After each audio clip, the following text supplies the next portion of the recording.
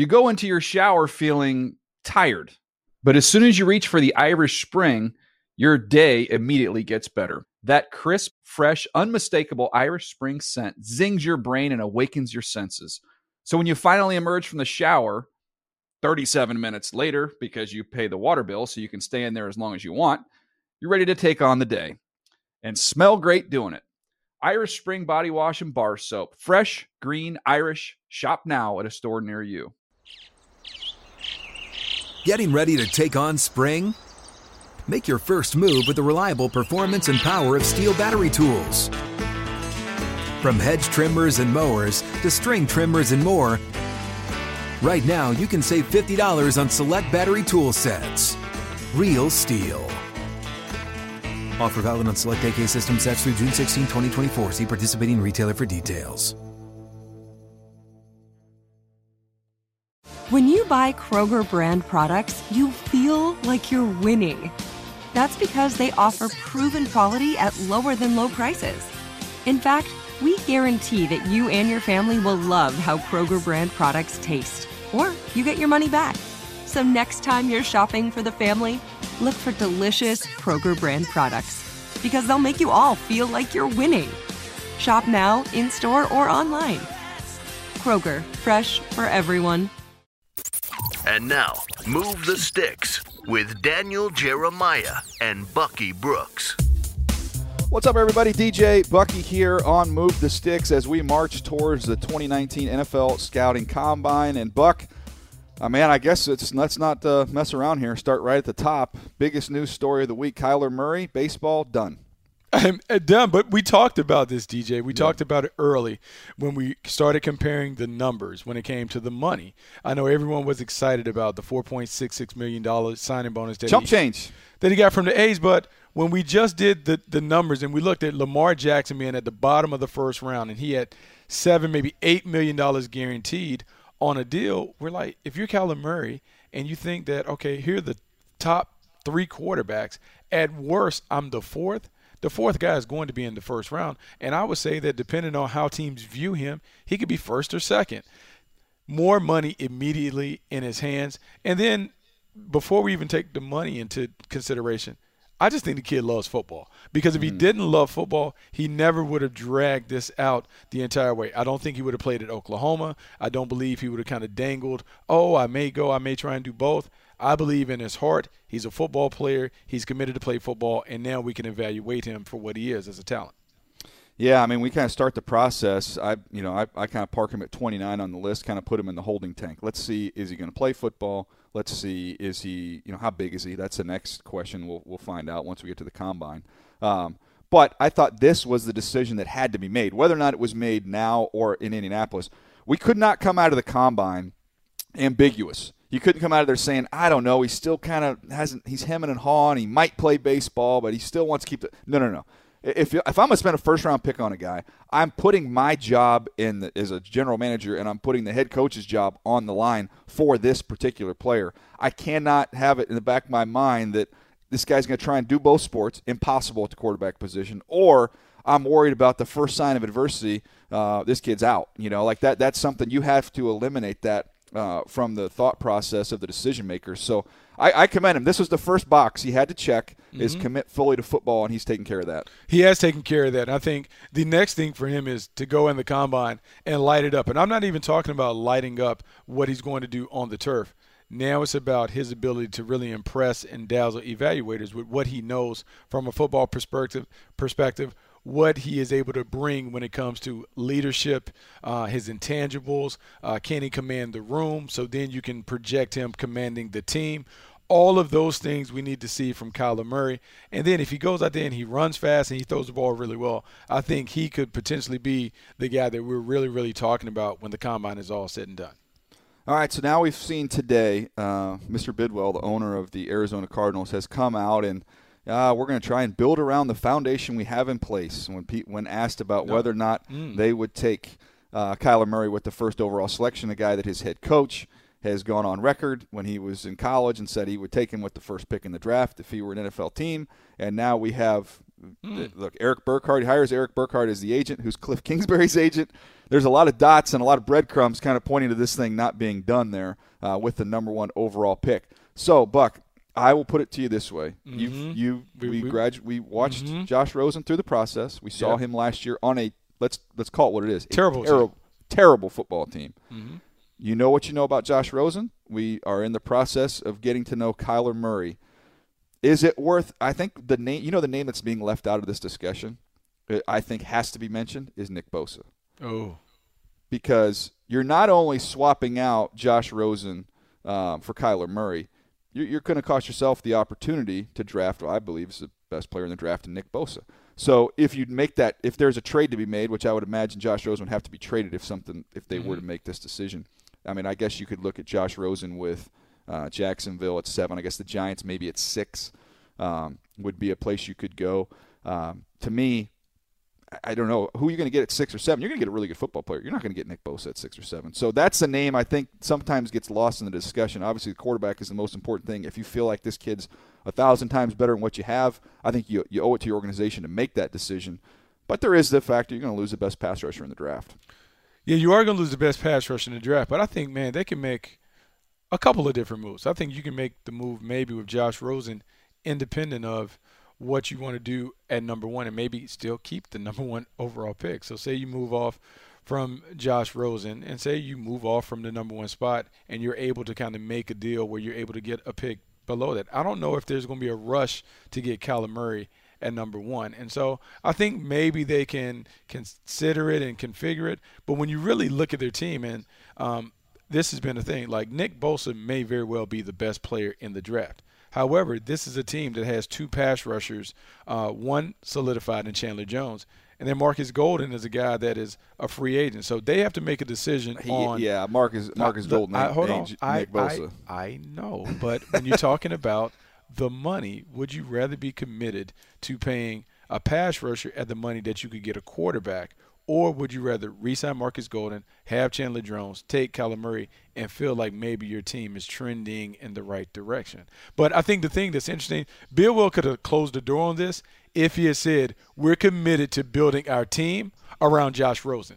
He kind of gave us the foundation. He said like the foundation. That's what I'm saying. No. Like, it was not as firm as it could have been. If this Josh Rosen is going nowhere. Josh Rosen is a Cardinal. He's going to be a Cardinal for life. This is our guy. We're building around him. Kingsbury and crew, they're doing everything to get him ready to go. Bang. But they didn't do that. That leads me to believe that there's a little smoke.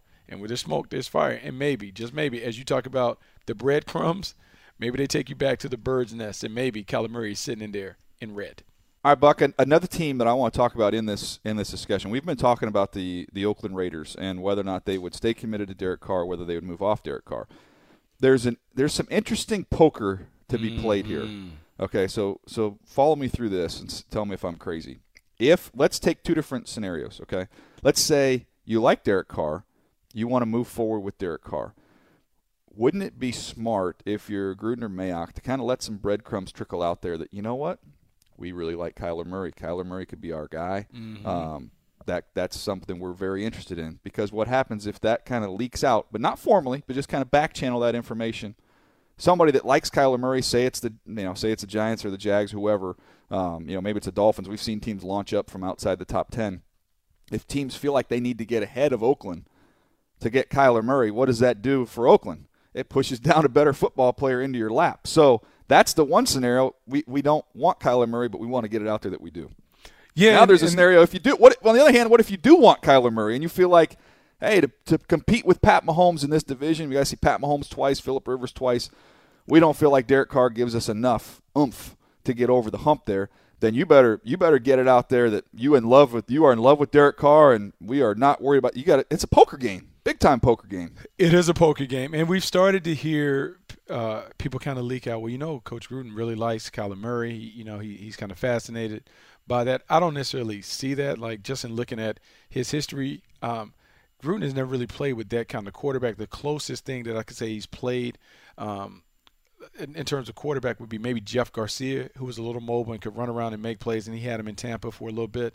But That's not really his style quarterback, and typically he likes older players, not younger players. But I do believe the Raiders will try and mask that and try and get some interest in that pick so they can get another player to kind of fall to them. And this is really a defensive-heavy draft, and the Raiders need to really upgrade their defense. Before they even think about adding offensive playmakers and helping their car, they have to fix the defense. I do believe they can use the Kyler Murray intrigue to kind of create some interest where another player falls, and they can kind of control the board.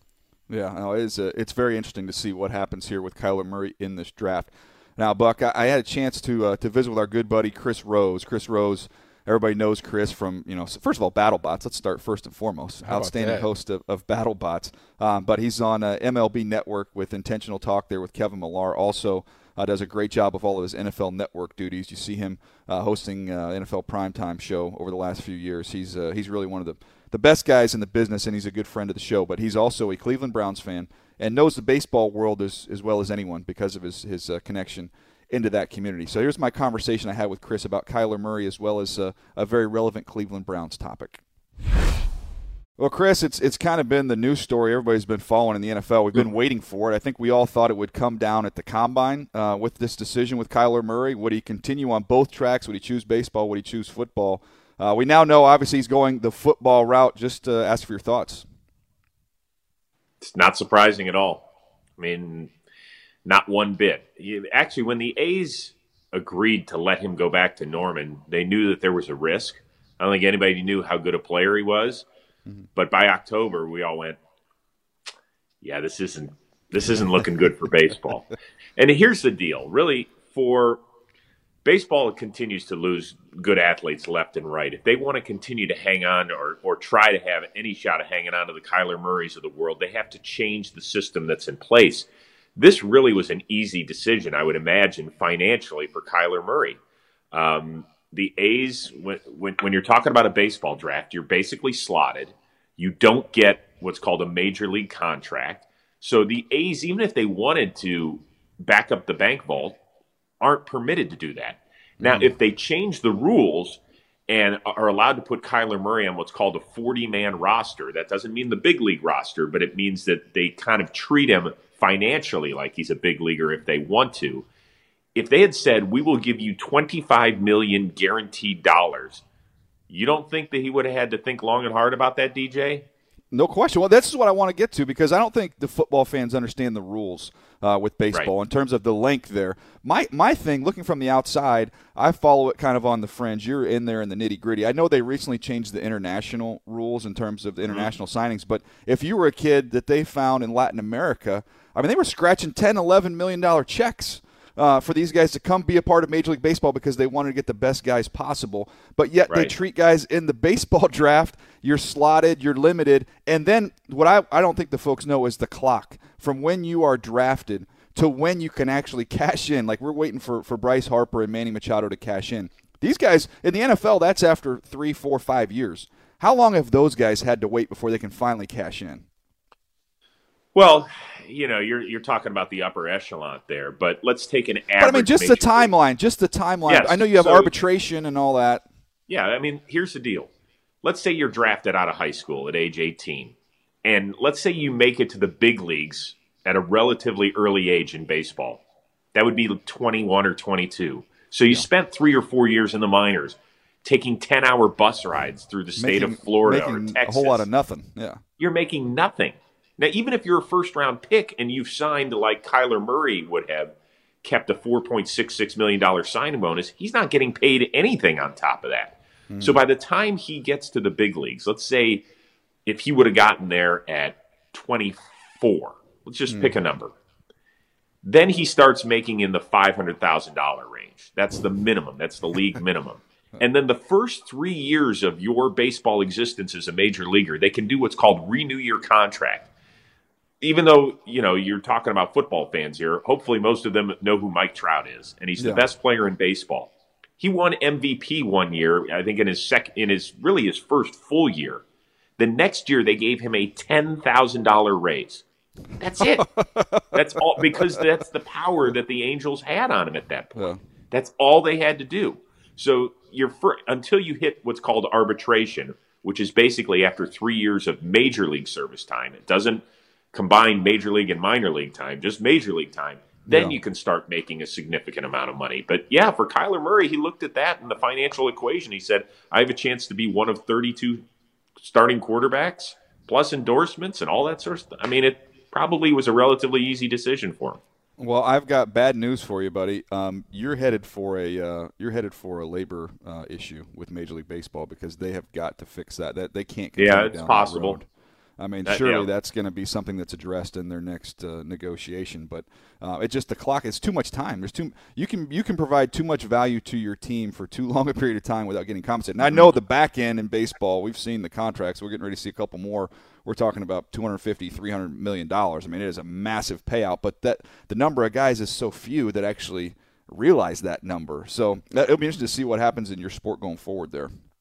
Yeah, absolutely. But I mean, let's not shed a tear for the guys that end up being arbitration eligible and go down there. What did Arenado just get? What did Arenado just get? So Nolan Arenado, who is one of the best players in baseball, all-star third baseman for the Colorado Rockies, in his last year before free agency, he just signed a 1-year, $26 million deal, which I think came on top of 19 a year ago. So you're talking about earning $45 million over the last 2 years. There aren't a lot of that's probably Nolan Arenado calling right now to discuss his finances. Sounds like a rotary phone. Is that a rotary phone back there? Hey, somebody's got to have a landline, and I'm sticking to it. So there you go. I like that. Hey, the interesting thing going forward now as we kind of move off of Kyler Murray, I want to get over to another subject with you while we've got you. Your team, the team you followed forever in the NFL, you're passionate about, the Cleveland Browns, go out and they sign Kareem Hunt. So a couple of different thoughts on that. First of all, the character thing, John Dorsey took some risks there, as everybody knows, in Kansas City with Tyreek Hill. We've seen it now in Cleveland. We saw it last year in the draft with Callaway. Now we see it with the addition here of Kareem Hunt. First of all, are you comfortable with that? And in this particular situation, the thing that stands out to a lot of people, I've heard this a bunch, is, Kareem Hunt had his issues in Cleveland. So not only are you bringing in somebody that's had issues, you're bringing him into the town, his hometown, where he's had some influences there that obviously it hasn't gone so well. It's a lot to unpack here, DJ. Yeah. As a fan, as a father, I mean, we actually discussed it. So I've got two boys that are 18 and 13 and are huge Cleveland fans. And so we discussed it. Mm-hmm. And my 13-year-old, who was actually home with the flu yesterday, when we signed, and he comes in and he goes, "Did we just sign Kareem Hunt?" And I said, "Yeah, how are you feeling about that?" He goes, "I don't think I can root for him." Mm-hmm. I get it. Yeah. I get it. Now, so how do we, and really in sports, it's the only area where we have to make this decision. If we find out that a rock star did something like this, if we find out that a movie star did something like this, we don't have to go see their movie. We don't have to buy their concert tickets. We don't have to listen to their music. But when I'm 48 years old, the Browns have been such a significant part of my life. Do I now just turn them off because they made, in what my opinion is, a weak decision? Mm-hmm. Like, how do I deal with that? And I don't necessarily have the right answer. I really don't. Like, I'm not gonna stop being a Browns fan. Just like I don't think Chicago fans should have been forced to stop being Cubs fans when they traded for Aroldis Chapman after he had a domestic violence issue. Like, fans shouldn't be in the position of saying, I'm picking my team or morality. Yeah. I don't think those are mutually exclusive things here, DJ. I can be disappointed with what my team did and still love my team. And that's kind of where I am today. No, it's look, you can go through and look at movies that we still will come on TV that we will enjoy, starring, actors that we've learned things about that, right. It's awful things. But I do think, a lot of people kind of separate the two and can still find enjoyment while not necessarily agreeing with the decisions that particular. Well, DJ, it really gets to a bigger picture. When we always talk about sports, and we've been around athletes long enough to where our kids say, "Hey, Dad, is that person nice?" And what I usually say is, "Well, they've been nice to me over the years. Like, I have a good relationship with them, but I don't really know them." Now, there's some guys in both sports I know much better. I have a relationship. I'll text with them. I'll call them. We'll go out to dinner, whatever. And those people I can vouch for. But I always say, appreciate what athletes do on the field. just like what movie stars do on the screen.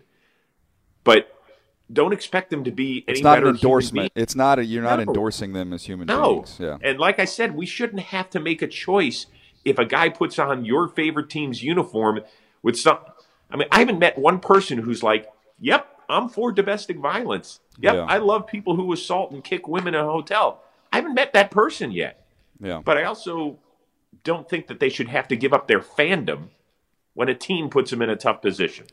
One thing that I would just look at from a personnel standpoint, trying to put myself inside that situation, you know that the question is coming when you make this decision, when you decide to give Kareem Hunt a second chance, and maybe, they have knowledge of him as a person, having been around him and drafted him there in Kansas City, and maybe they do feel like, even though there are evidence of other incidents, it's not just a one-time thing, but they have a firm belief in the human being. Okay, that's one thing. But when you sign him, one of the first questions you're going to get, have you been thorough in your investigation? And if you're going to say yes, you cannot then answer the next question about whether you've tried to reach out or speak to the victim and answer no. You can't do that. You have to. It's either, hey, you know what, we just have ultimate faith in him. Have you done a thorough investigation? Have you been thorough in your background? You know what? And you stand on that ground and say, we know him, we're sticking with him. You can't say you've been thorough and not having tried to reach out to the victim. That doesn't work. Doesn't add up. And the other thing you can't do is when you have mini camps and Kareem Hunt's available to the media and all that sort of stuff, you can't say, hey, guys, don't ask those questions. Don't ask him about that, No. If you're going to bring this in, then you have to deal with the whole thing, okay? Yeah. And I just don't get it on so many levels. Like, I was going through They don't need him. That's the other thing. Right. I don't even want to talk about that part. I don't even want to talk about He's a great player. I get it. He's a great player. Nick Chubb's a better football player. And a better human being from what we know of at this point, right? Yeah. I mean, by all accounts, Nick Chubb is this quiet, humble, hardworking kid who busts his ass every day. Who's got more bursts and got more juice than Kareem Hunt. On so many levels, just the football side doesn't make sense. But then the rest of this, I don't get it. They've done so many good things, and Dorsey has built up so much goodwill over the year plus that he's been there. This is one where it could come back and bite him. Yeah. We'll see. We'll see what ends up happening there as we go towards the combine. Rose, last thing from you. You always get a chance to see these guys. I know you're busy during the fall doing all you've got going on. But you always get a couple college players. You it's fun. This is the best part of the year, in my opinion, because we get to see these guys it's a graduation, right? They transition from a college game to the NFL game, and now you get to see them with all the best players lined up on that field in Indianapolis. I can't wait for that. Is there one or two guys you're looking forward? I know you're always doing your scouting, your unofficial scouting there for the Cleveland Browns. Who are you looking forward to seeing? You owe me a scouting phone call coming up in the next couple weeks because I always have my yearly chat, although I haven't been to the combine in a couple of years. I always call you and I call Charles Davis to just go over and see what you guys are thinking. And Charles will tell you who the kid played high school football with and what role he played in the spring play.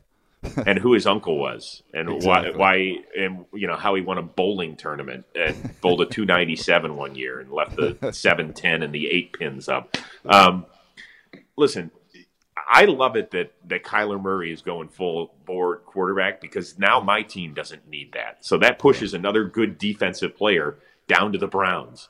And I think they lack some athleticism at the linebacker position. Mm-hmm. I don't know if there's any way the kid from LSU gets there or not. Does he? I don't think so, but I wanted to look. I was just doing some work on teams, and I'm just got to find this here real quick. Because when I looked this up about the Browns, it just kind of caught me off guard a little bit because of kind of what the narrative was. And I think obviously the personality of Greg Williams had a lot to do with it. But how did I not realize that in 2018 they were here it is. Dropped in production by the defense. 14th in total defense in 2017. They were 30th in total defense in 2018. Right. Like, they were much worse defensively this year, and I know they won more games, and I think maybe it's just kind of the association. We know Myles Garrett played well. We know Ogunjobi played well. We know they've got good players on defense. Denzel Ward had a great rookie year. We know they won more games, so I think we all just kind of naturally, they were much better on defense. They were worse. They were worse on defense. They were worse. They need some help on that side. For the first time in decades, it's not the offense that I'm concerned about. I mean, I actually thought Peppers played much better like the last 6 games. I think they finally figured out how to utilize him. I'm excited to see how Steve Wilkes ends up, putting him in the lineup. They need somebody, Agba has not gotten it done opposite Myles Garrett. They need somebody next to Ogunjobi. And I know this draft is deep when it comes to defensive tackles, which is great. Mm-hmm. They need to get better at the linebacking position. I would be shocked if Jamie Collins was around for another year. Denzel Ward played really well. They could probably use another corner. So they're going to go heavy defense here, my man. But here's my question. Defense on paper, yes, absolutely. But do you think that there's at least a little voice in John Dorsey's head saying, we need a left tackle? I love my quarterback, and we need a left tackle. Totally. And in the way the league's going, I'm just saying that is going to be a little bit of a tug and pull there, because you can say we're this close to having an elite offense. Now, we've got a lot of holes we need to plug on defense, but, man, if we can get the offense up to that level, maybe it can kind of carry the tide and bring those boats up a little bit on the defensive side. Well, as you well know, left tackles don't move a ton in free agency. And when they do, they get severely overpaid. So, yeah, I mean – Nate Solder. Yeah, right. I'm happy you said it, not me. If there's a guy at 17 that's available for them, then – if it's a kid you might from be Washington waiting for your State, defense. Yeah, you might be waiting for your defense. And by the way, they still have the third most cap space, so they could fill it. There aren't a ton of wide receivers that you want on the free agent market.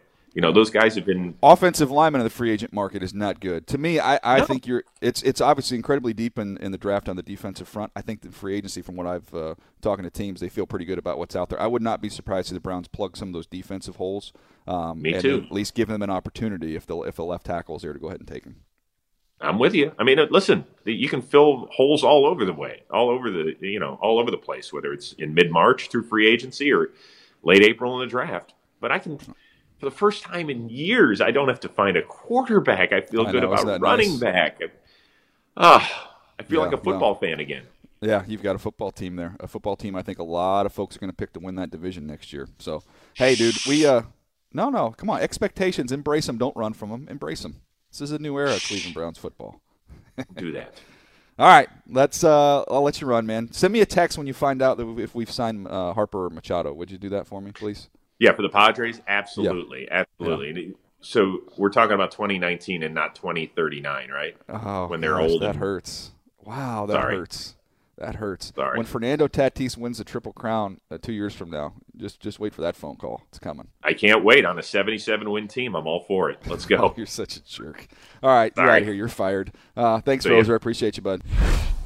All right, Buck. Well, there you heard it there with Roser. And some interesting things. I think we've kind of handled all the Kyler Murray discussion, but I do want to get your opinion on the back end of that. Really kind of deep there, talking about the Cleveland Browns situation there with Kareem Hunt. He doesn't really understand why they did it. He's not going to affect his fandom in any way with the Cleveland Browns. It's kind of like you compartmentalize some of this stuff. But your thoughts there on the signing by John Dorsey? Well, I mean, I think this is a classic case of what John Dorsey has always done. John Dorsey has always valued talent over character, and so I'm not necessarily surprised to see the Browns make a move for Kareem Hunt, especially because he drafted him. And so he will believe that he knows everything about the kid. He will be able to kind of wave off the incident as maybe a one-time mistake, and then he's willing to kind of put his neck out there. Now, they're saying the right things in terms of like, hey, there's nothing promised, no guarantees, and the like. But from a football standpoint, what they're trying to do is they're trying to put the best product on the field talent-wise. And he obviously is comfortable dealing with the pushback. They dealt with it a season ago. They dealt with it with Antonio Callaway. And in their minds, they're like, look, this is a storm. It'll get heavy play for like a week or two, but at some point it'll blow away, and we'll have one of the more talented backs in the National Football League to pair with Nick Chubb and to be able to do some things that we want to do with Baker Mayfield. I think this is a calculated move. They did it early enough in the process where they believe they can kind of weather the arrows that will be slung at them for taking on a guy that was committed, that was in an egregious act as such. And I just think that they are looking at the bottom line, and the bottom line for them is collecting enough talented players to give them an opportunity to win the AFC North. Yeah, it's been TOE, talent over everything. That's a philosophy there. I mean, it is what it is, right? That's it. Just go find the most talented guys. That's what they're doing. And you and I have had this discussion when it comes to character. And I'm not even talking about the character in terms of the violence against women and Kareem Hunt and what he was involved in. We're just talking about character in general and how there are some that believe, hey, man, if you get enough talent, at the end of the day, the talent will overcome everything, like you talked about. But then there are some of us that believe, nah, you got to make sure you have the right guys on your team, because when adversity strikes and you have a team full of good guys, they're going to pull it together more so than splinter apart. And so with the Cleveland Browns, they're dangerously towing that line between accumulating enough good guys and having the kind of characteristics that can really make the place explode when it goes wrong. We'll see. We'll see if Freddie Kitchens and we'll see if John Dorsey and their staff can kind of keep everything together. But right now, it's certainly a move that has some risks, but a high level of reward too. Well, last thing on this topic, and we'll move on. But when I was talking to Rose, to me, the biggest issue I have, it's not that guys get second chances in life. Look, I'm a forgiving human being. I think everybody deserves a second chance when you've proven you've corrected your behavior and you've been remorseful. Now there's a time issue there, how much time needs to elapse before you're given that opportunity. We can definitely have that debate. My biggest issue with this signing was you can't come out and say you've done due diligence, Buck, and then when the follow-up question, have you tried to reach out to the victim, and say no. You can't. You can't have it both ways. You either did your due diligence or you didn't. So that's what I don't understand from a team standpoint. You know that question's coming. How do you not at least make that attempt? Just a bad PR move when you say those things. Like, in all honesty, DJ, we would probably respect it more if you say, look, we think he's a really talented player. We add him to the roster. Yes, we understand the incidents and all the things that are coming with it, but we're in the business of winning games. We think he brings us one step closer to winning a ton of games, and we're willing to deal with all the criticism and fallout. Like, when someone says that, you know exactly where they're standing. But you can't which is the truth. Which is the truth. Right. Yeah. And you can't try and play it both ways. Like, no, we want to do this. And we want to – no. Like, we're in the business of winning games. It's a bottom-line business. Our job is not necessarily to rehab and reform players. We're trying to put the best 53 on the roster for the Cleveland Browns so we can win the AFC North and get into the postseason. That is what it is, and that is the reality of it. So all the PR spin and all that other stuff doesn't need to occur. If you just want to have a transparent discussion about why you signed him because he's a Pro Bowl player. He's a guy that was playing at an MVP level at times throughout his career. We add him to the mix with Nick Chubb. We feel like we have a dynamic backfield, and that is going to give us the best chance to win and elevate our quarterback. Yeah, I mean, look, that's the facts of the matter. I mean, you get right down to it. You can say whatever you want to say. I just don't get the whole we did our due diligence. There's no need to say that. We believe in the kid. I drafted him. I've known him for 4 years, 3 years, whatever. He's made mistakes, absolutely, but we believe in him. And then when the due diligence question comes, you say we believe in him. Period. Stay on brand, stay on task, stay on topic. We believe in the kid. I'm willing to gamble on my own because, let's be honest, in Kansas City, Tyreek Hill was involved in a similar incident. And worse incident when he was in college. Wasn't on camera. And Tyreek Hill is a member of the Kansas City Chiefs because he can put the ball in the paint. He can score touchdowns and do all of those things. And people rarely discuss Tyreek Hill. And so you're rolling the dice saying that the player's production and performance is going to make his past irrelevant. And so I would just rather you say that. Look, he's a talented player. We think he's going to produce, and he's going to make us better. We're in the business of winning games. Period. Yeah, it's really a similar thing because you had Tyreek Hill. That situation happened before he was there. They elected to bring him into their organization. Exact same thing here in Cleveland. With the Cleveland Browns, even though John Dorsey might have been in Kansas City, this incident happened before he was a member of the Cleveland Browns, and they decided to bring him in the organization. It's the exact same thing.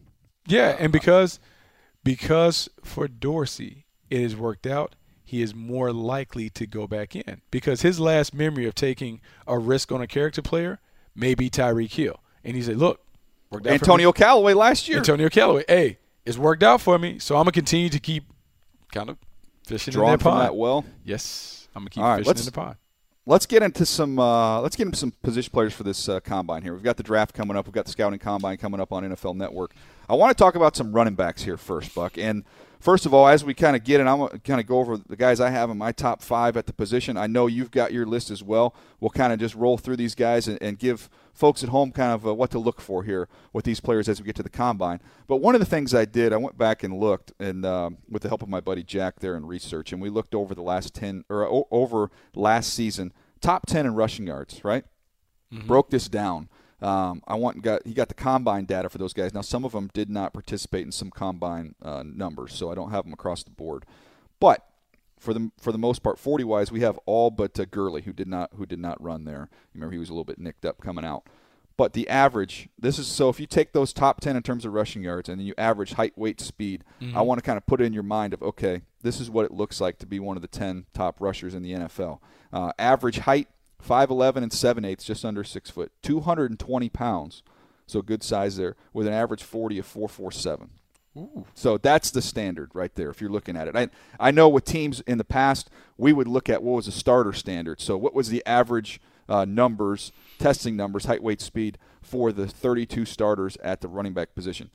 Personally, I'll get your thoughts on this. Personally, I'm not trying to get an average starter. I'm trying to draft a top 10 type player at the position. So that's the standard I would set. Those are the benchmarks you're trying to hit. Those are absolutely the benchmarks that we're trying to hit. And I think it's interesting that these numbers come back as such.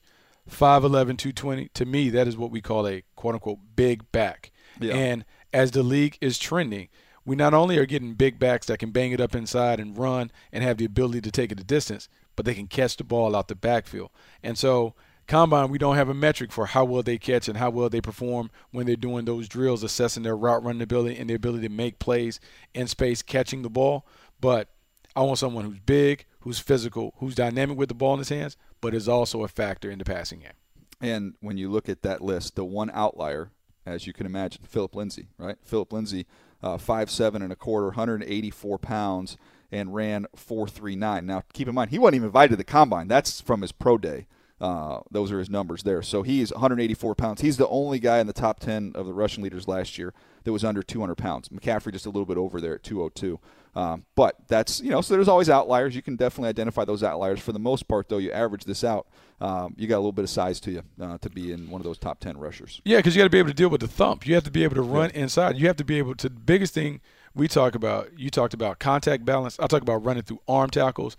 The most important thing I look for at the end of runs is how do you finish? There are some guys that always fall forward, and typically those guys that fall forward at the end of runs have a little more meat to them, a little more girth where they can kind of run through tackles, especially when they get into the secondary. Yeah, I think this is a very good group of running backs. I don't think we have the elite guy. There's no Todd Gurley. There's no Saquon Barkley. I'm not saying that, but I think there's a really good group, and I think there's a group of guys you're going to be able to get in the middle rounds. We can touch on some of those guys here in a second, but I'll rip off who I have coming into the combine, and we'll get these official measurables as well, which helps in the process. But coming into it, I got Josh Jacobs as the top guy from Alabama. The big knock on him is the limited number of touches. That's the Alvin Kamara. You can go back and you can tie that to him. That'll help him out because of the crowded backfield they have there. But he's explosive. He's elusive. He's outstanding in the pass game. I put a play on I think maybe it was on Instagram or Twitter, where you see him looking over his inside shoulder. The ball goes over his outside shoulder. You see him flip around, catch the ball naturally. I mean, it's plays like that. I'm in on this kid. I think this kid is explosive. I think we saw at the end of the year at Alabama, he was a guy that really made things happen when he had the ball in his hands. What I like about him is he strikes me as more of a blue-collar playmaker, but he has kind of that sizzle that you look for. Yeah. I think he can grind it out in between the tackles. He's physical. He can get it to the edges. And you talked about his ability to catch the ball out of the backfield is a huge factor. Ideally, we want every down backs, guys that can stay on the field for 3 downs and never have to leave because they don't have the skills to contribute as in pass protection or as a receiver. He has those things, and he doesn't have a lot of mileage. No tread on him. Or he's got plenty of tread on the tires, I should say. Tread on the tire. Like that. Yeah. All right, next on the list, number 2, I have a kid from Florida Atlantic, Devin Singletary, who's, I think, the most shifty back. very shifty, very quick, very elusive. He's got outstanding vision. I'm anxious to see what the top speed is that he possesses because he's not a big guy. He's going to be one of those guys that's around 200, a little over. But man, Buck, he's just so dynamic in those short areas. He's a really impressive player to watch. You watch him against Oklahoma, who I know Oklahoma's defense is not great, but that was a big stage he played on. I thought he rose to that occasion. He does. He has big playability, and that's what everyone is looking for. Everyone is looking for those shifty guys who can make people miss. Even though I talked about having the big physical guy, the guy that's a grinder, in the end, the ability to make people miss, to be able to turn those 3-yard gains into 10-yard gains. That's where the game is played. And you even talked about his top-end speed. I am less concerned about top-end speed, and I'm more concerned on can guys dominate within that 10-yard box. If you can give me a consistent 5 or 10 yards, I can kind of build that running game around it. It is really rare that you see guys take it the distance, take it 40-plus yards. I want guys that are excellent being in that 0 to 10, 0 to 15-yard area consistently, and I think Singletary has that ability. No doubt. And we get to the next one on the list, number 3 for me, David Montgomery. You talk about somebody that in Jacobs who has a lot of tread left on the tires. Now, Montgomery, not so much. He has been toting the rock there at Iowa State, a lot of touches. But he has got excellent patience. I think that's one of the underrated aspects of the running back position. He's got patience. He's got vision. And he's another one. He's a little bit bigger. He's 216 pounds. You see him in short areas. Can you make people miss? To me, in the tight, confined spaces, that to me is what separates running backs. You don't get the space in the room that you get in the college game at the NFL level. Everything is condensed. So can you either, with power, be able to get yourself out of those tight quarters, or can you be elusive? And to me, what I like so much about Montgomery, he can do both. Yeah, and I think that's important to be able to kind of shift it. You talk about being able to be elusive in tight quarters. I call it being Houdini in a phone booth. And I think he does show that at times. He's able to kind of get in and out of tight areas, but he's also able to kind of switch and flip the switch and turn it on to be a physical back at the end of the runs. And so this game is hard.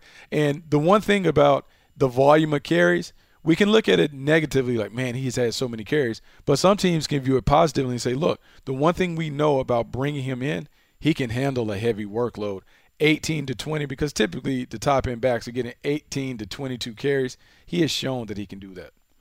No doubt. He is a good football player. Pass protection-wise, I'd like to see him get a little bit better in that area. That's where he needs to work on. Number 4 on the list, to me, he's the steady Eddie, is Damian Harris there from Alabama. Nothing going to wow you about him. But, again, somebody with great balance. He runs hard. He's very instinctive as well. Sees the field real well. He's got good vision. Finishes runs. He just doesn't have quite the same pop, the same juice as his teammate there in Jacobs.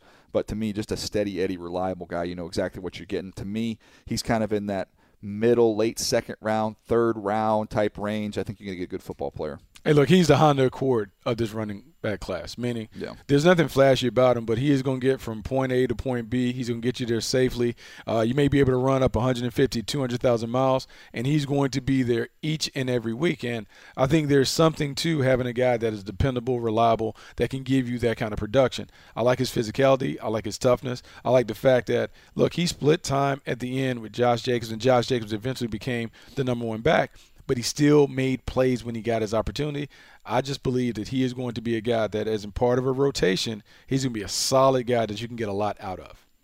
All right, this 5th spot was tough for me because I have the same grade, identical grade on a bunch of guys. Ended up putting Justice Hill in there from Oklahoma State. Now, he is not a big back. He's going to be under 200 pounds. But to me, he's got tremendous juice. When you watch it, he just looks like he's playing at a little different speed than everybody else. He can make you miss. He can run away from you. More of a slasher. To me, if you're looking for the Philip Lindsay in this class, I know a lot of folks like Myles Gaskin, and they've compared him. I think that's easy because they're both Pac-12 guys. Yep. To me, I see it a little bit more with Justice Hill. I think he's got a little more pop, a little more juice to him, and somebody that, for an undersized back, is competitive as a blocker. He'll cut you, but he is very good at it. He's effective. He can hold up back there. A lot of times those smaller guys, you worry about them in that area. I came away impressed. Look, he has big-time separation ability. He can take it the distance, his quickness, his acceleration, the explosiveness that you see in a short area and on the run. You like those things. It'll be interesting to see how people kind of peg him, because obviously when you're undersized like that, you need to be able to give me more, be it as the ability to be a matchup option in the passing game, adding stuff in the return game. You have to be able to be more, because you just don't know if you can hand it to an undersized guy 20 to 22 times. He has to be able to make explosive plays in a variety of ways, because you want to maximize his touches and his production potential. There you go. There's a top 5. The guy that's I will put an asterisk by is David Montgomery. If he didn't have injuries at Oklahoma, sorry, not David Montgomery. What's his name? Rodney Anderson. Rodney Anderson from Oklahoma, who's that 6'1", 220-pound back. If he didn't have all the injuries, he's had a collection of injuries, cost him this last season. Buck, to me, he would be my second guy. He would be all the way up there, and I think you're talking about him on that borderline late 1, early second-round pick type talent. But not having all the medical information and knowing how much time he's missed, I'm just kind of put him in the holding tank. Put him in the holding tank for the time being. The other guy I'm going to put in the holding tank, and look, I know some of this is going to be biased. I'm curious to see what Bryce Love looks like when he finally gets back to health. This was a disappointing year for him, all the ankle issues and then having the torn ACL.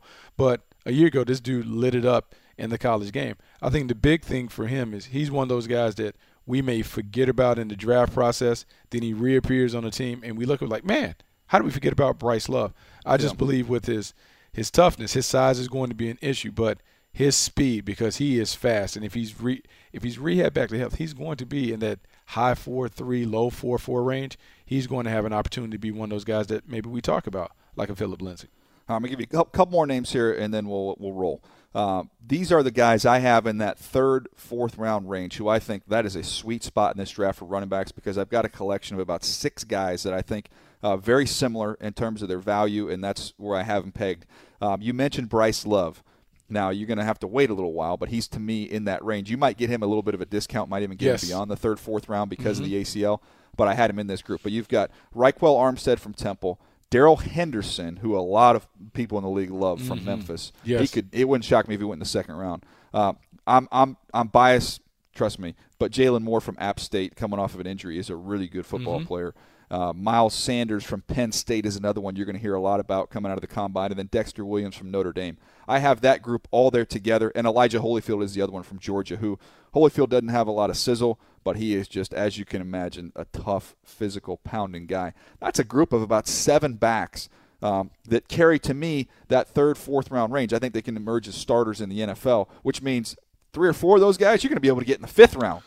So it's tremendous value in those middle rounds. So that's the thing. And when you talk about it, we talked about this being a really solid running back class, but it doesn't have a lot of star power at the top. And so when you have a solid class where everyone is graded together, everyone, they're sitting right there in that holding tank, what you're doing now in the draft room, you're looking at other positions, and you're trying to figure out what other positions are shallow in terms of they don't have the amount of depth, where I may need to go and get one of those guys in the 3rd round because I know I can get a good running back that's comparable in the 4th or 5th round. And so because the running back class is so deep with that middle class, I think you may see some of these guys drafted later, even though their grade would suggest they should be day 2 players.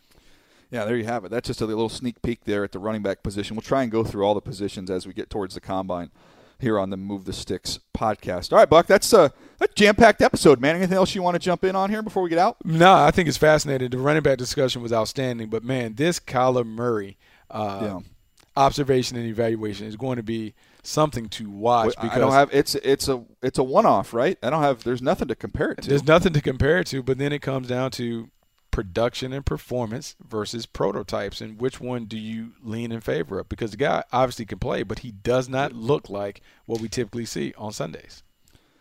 Yeah, I mean, look, you're going to see a lot of people get courage and put out there that they have tremendous conviction one way or the other. He can play. I guarantee it. It's going to happen. He's going to play. And you're going to have other people that say he has no chance. He cannot play in the league. And let me tell you something. Neither one of them are comfortable in that opinion. Oh, no, you can't be comfortable because how do you know? Like, how do you know? You won't know until you get him. And that's why the teams that take him, I just hope for his sake, the offensive coordinator is a guy that really knows how to do it. And better yet, that the head coach has long tenure, that he has the ability to really do it the right way. There are a couple teams that we've mentioned before. Talk about the Saints, the Patriots.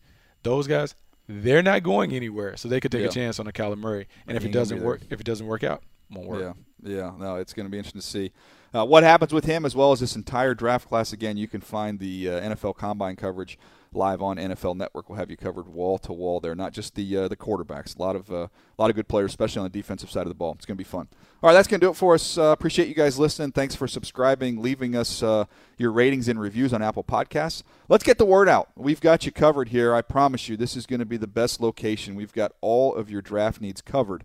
We're going to go in-depth on all these players. We're going to have our 360 series. We're going to roll that out again where we take a deep dive on some of the top players in this year's class. So be sure. Tell a friend. Jump on board and move the six train. We got you covered. All right, that's going to do it for us. We'll catch you next time right here. Thanks for downloading Move the Sticks with Daniel Jeremiah and Bucky Brooks. For more, go to nfl.com/podcasts. You go into your shower feeling tired, but as soon as you reach for the Irish Spring, your day immediately gets better. That crisp, fresh, unmistakable Irish Spring scent zings your brain and awakens your senses. So when you finally emerge from the shower 37 minutes later, because you pay the water bill so you can stay in there as long as you want, you're ready to take on the day and smell great doing it. Irish Spring Body Wash and Bar Soap. Fresh, green, Irish. Shop now at a store near you. Live Nation presents Concert Week. Now through May 14th, get $25 tickets to over 5,000 shows. That's up to 75% off a summer full of your favorite artists like 21 Savage, Alanis Morissette, Cage the Elephant, Celeste Barber, Dierks Bentley, Fade, Hootie and the Blowfish, Janet Jackson, Kids Bop Kids, Meghan Trainor, Peso Pluma, Sarah McLachlan. Get tickets to more than 5,000 summer shows for just $25. Until now through May 14th. Visit LiveNation.com/Concert Week to learn more and plan your summer with Sean Paul, Sum 41, 30 Seconds to Mars, and Two Door Cinema Club. Hey everyone, this is Jody Sweeten from the podcast How Rude, Tanneritos. I've been needing a quick getaway with my family, and the 2024 Hyundai Santa Fe is the perfect vehicle to take us there.